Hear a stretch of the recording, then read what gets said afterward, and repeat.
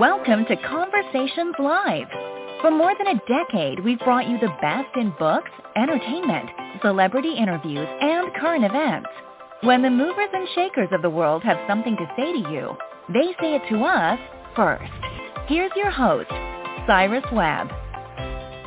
Welcome back, everyone, to Conversations Live. I'm your host, Cyrus Webb. Glad you all could join us once again. But for our radio audience tuning in to WYAD 94.1 FM and WYADonline.com, we're glad that you all could be with us.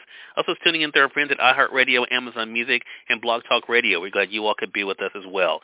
We're excited to welcome journalist and author Sharon Tubbs to our program today. Sharon's written a really powerful book that not only looks at a dark chapter in history, but also her own connection to that history and the lessons she's been able to learn along the way. The book is called They Got Daddy, One Family's Reckoning with Racism and Faith.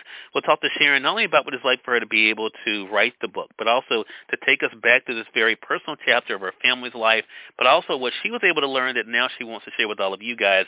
Sharon, thank you so much again for the time. Really do appreciate you stopping by, and glad to be able to speak with you about the new book.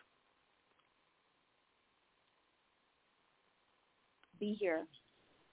Well, the pleasure's definitely all mine, Sharon. So I want to begin with kind of where we are. I mean, the book is out now. People are already starting to share their thoughts. What has it been like for you, Sharon, to see the way that this very personal story is resonating with others? It's been pretty surreal. When you write a book, you have certain expectations of what people will take away from it. But with this one, it's been a lot different from books that I've written in the past. I've had people contact me relating their experiences with racism as well as growing up in racist households and talking about how the book has helped them to heal, has confirmed some things to them. So it's been really interesting. Did you, when you were writing the book, Sharon, did it start off as something you wanted to share publicly, or was it first for your family? It was a public story. My family had this, I won't say secret, but a chapter in my grandfather's life and in my mother and her siblings' lives as well that was not spoken about because it was tragic, because of what happened to my grandfather at the hands of white supremacists in 1959. So it wasn't a story that was shared at the family reunions. It was a story that we didn't talk about much. And so my goal was to find out what happened. What were the details behind my grandfather's kidnapping? Why was he kidnapped? Who did it? And to share that story publicly because it had been hushed for so long. Was that an easy decision for you to make? It was an easy decision for me to make. It wasn't an easy decision to carry out. I knew that I felt somewhat called to do the story. Like I said, let me just go back and to the title. The title of the book, They Got Daddy, came about when I was a young girl and I was on the couch with my mother. We were sitting there watching the news in Indiana, and on the news flashed a story about Klansmen, Ku Klux Klansmen, who were planning a march in another part of Indiana. And I looked at my mom, and I was somewhat surprised that this group, this terrorist group that I'd seen in documentaries in school, still existed. And she confirmed, yes, they do still exist. In fact, they got daddy. And so those three words stuck with me because I wanted to know what that meant. Of course, she was referring to her father, They Got Daddy, being my grandfather.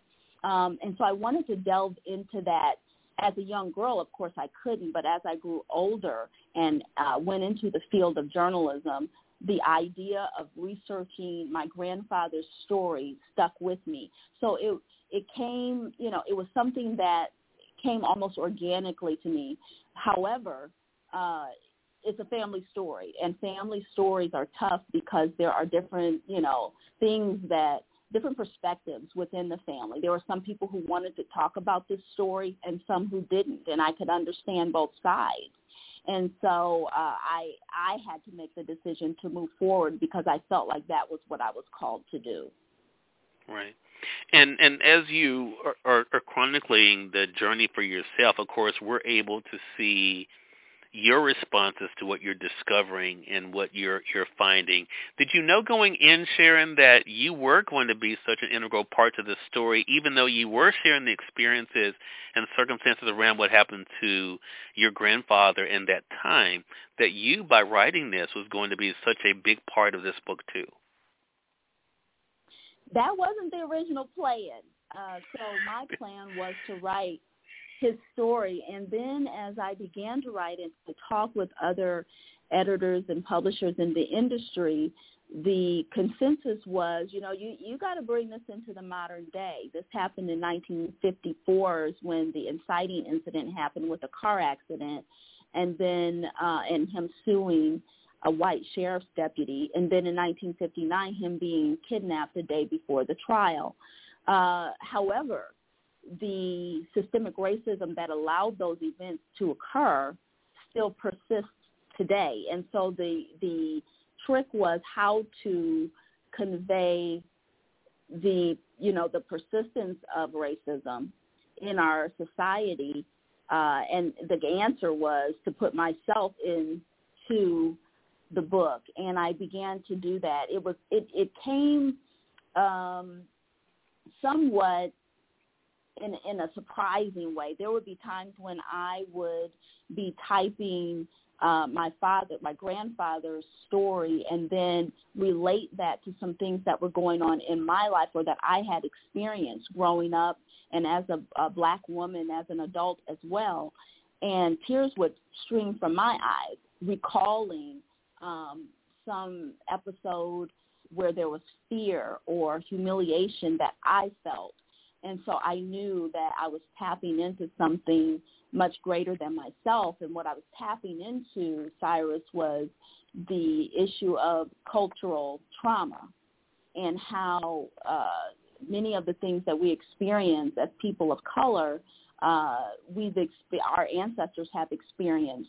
And that those traumatic situations are kind of carried down from one generation to the next, and we feel it. I could relate even more with what my grandfather went through even now in the 21st century.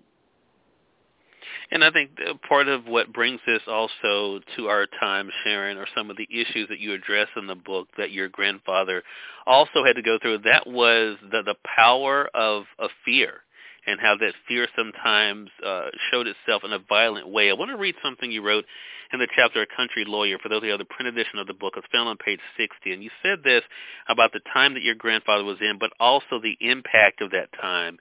On the other hand, I can fathom how the lawsuit didn't seem that far-fetched, even for the rural South at the time. The car accident occurred 2 months after the U.S. Supreme Court issued its landmark decision in Brown versus Board of Education, which desegregated public schools, at least on paper.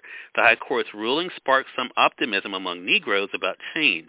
Never mind that Granddaddy only had a third-grade education before he left the classroom for the cotton field. He still read a lot, to the point where one of his brothers nicknamed him Book.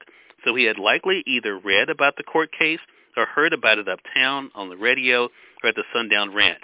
Whites in the South feared what blacks at the time hoped, that a ruling denouncing the old separate but equal lie in education just might filter into other parts of the law. Indeed, it might give blacks a vision to fight for true equality.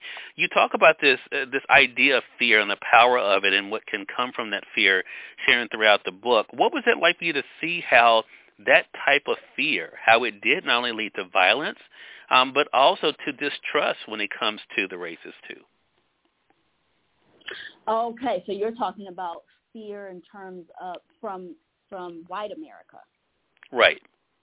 Correct. Yes. Okay. Yeah. That fear is pervasive even today.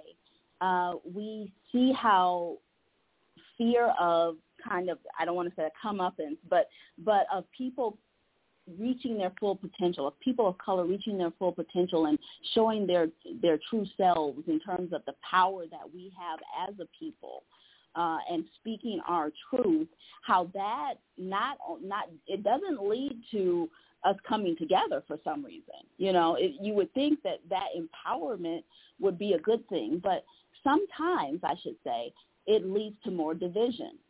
It leads to fear among other races, among Caucasians, who fear that they might not have the power or the privilege that they've grown so accustomed to.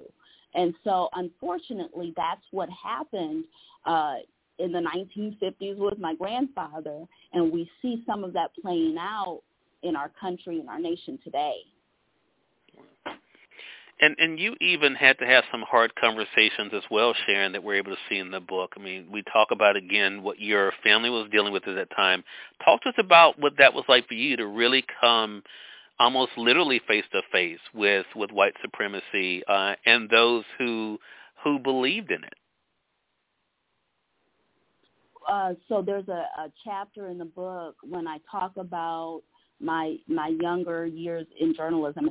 And by the way, I'm no longer a journalist. I guess I could be a journalist in terms of writing my book, but I am a nonprofit leader currently. But there's a chapter in the book where I talk about, as a young journalist, being assigned to cover a Klan rally in downtown St. Petersburg, Florida, where I was working at the time. And so I went to the rally. I was the only reporter on duty at that time. It was a Saturday. And so, the newsroom was slim on Saturdays. And so the story automatically fell to me. And so I went down to the Klan rally, and I remember just standing across the street, in total fear, of approaching these Klansmen. They were dressed in full white costumes and hoods. They had the kind of hoods where their faces were out and shown. And so I remember people passing by very nervously, not wanting to be involved. It wasn't the big scene or the big story that my editors feared that it might be, or thought that it might be, I should say. And so it was really kind of lame. I was the only reporter there from any news outlet. People were walking by trying to avoid this horrific scene of Klansmen in 1990s America. And I did what I had to do as a reporter.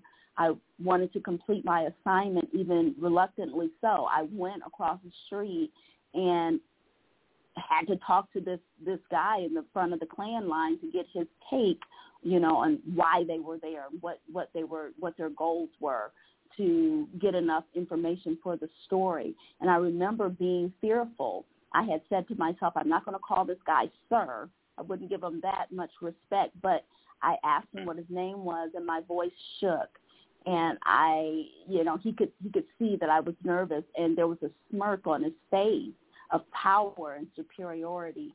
And I remember feeling quite humiliated at that time and walking away trying to, hold some semblance of confidence and courage with my back straight, but really inside feeling like I can't believe that I kind of cracked in front of this guy, in front of this white supremacist. And so that was something that I held in shame for years. I never told anyone about that. I didn't go back and tell my editor or family members or friends what had happened that day.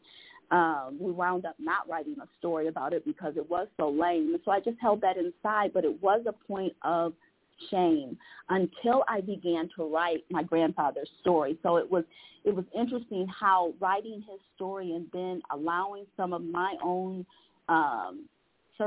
situations to come up that involved race, how it brought a healing to me. So when I began to write his story and then was recounting this situation in the book, I was able to release it and not feel shame and give myself grace and understanding for how I reacted in that moment.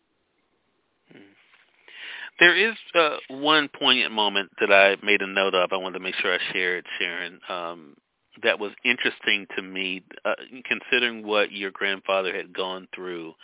Again, speaking of this idea of fear, but in the chapter faith versus fear, there is something that you recount that I want to share on page 112, and that is, a conversation with your granddaddy. Of course, the idea of wanting to be something more, and the idea that it seemed like your grandfather did not think that was something that was possible. Because one of the things that you shared in the book is that he says there on page 112, you're going to be just as black when you cross that Mason-Dixon line as you is now.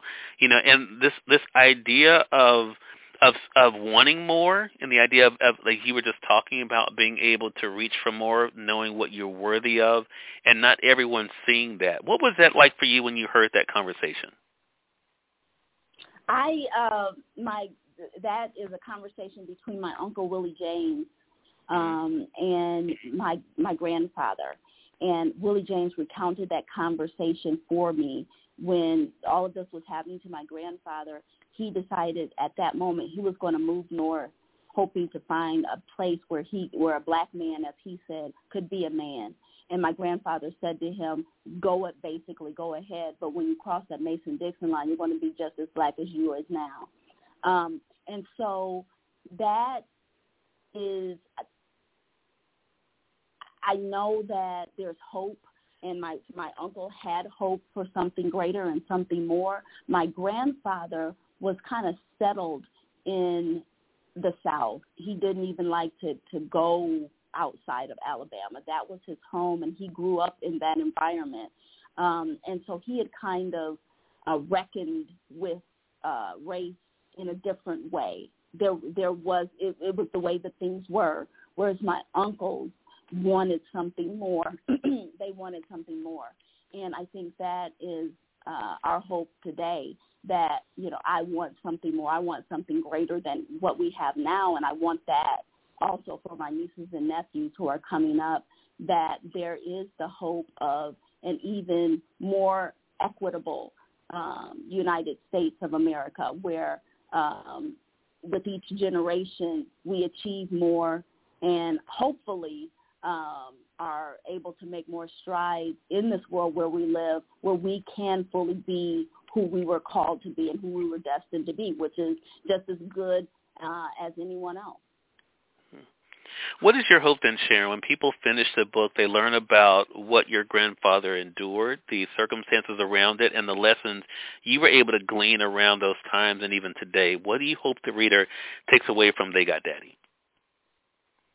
There are different things that readers can take away, and they've shown me, those who have read the book already and talked to me about it, have shown me so many different things that they can take away. My hope is that people will see the generational effects of trauma. Like I said, there are studies and theories out about cultural trauma and how that can go from one generation to the next.